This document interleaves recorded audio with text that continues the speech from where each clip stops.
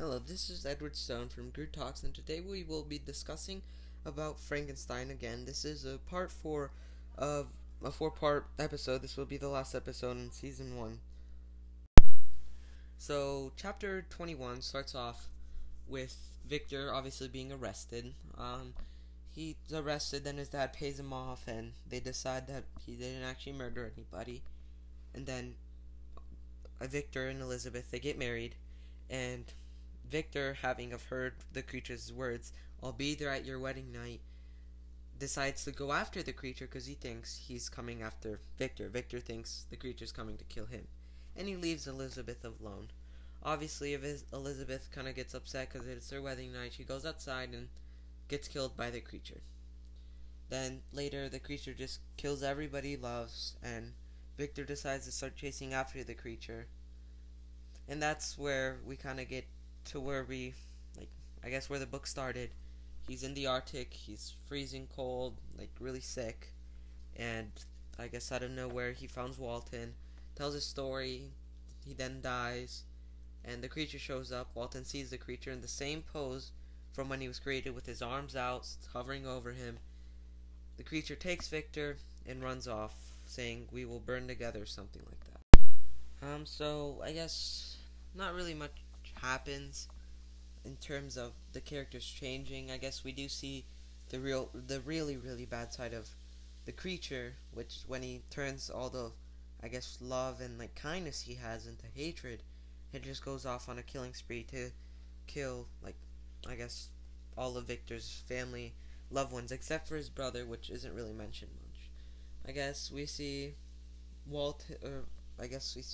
Victor, he obviously didn't learn the lesson he's trying to teach Walton by going after, and that's really much it for character development. I guess it's kind of the end, so you don't really So, social factors and just motivations for characters. I guess we get the creature's motivation to kill all of Victor's family members and friends was obviously Victor destroyed the only thing that his salvation, basically.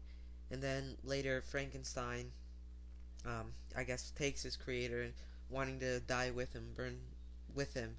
I guess that's just a sign he still cares about Victor, and he just still cares about Victor and doesn't want to die without his creator.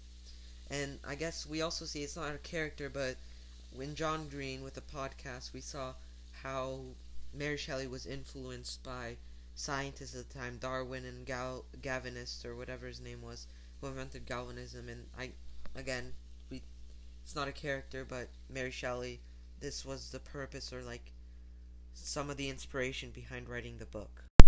For this week we're supposed to talk about John Green.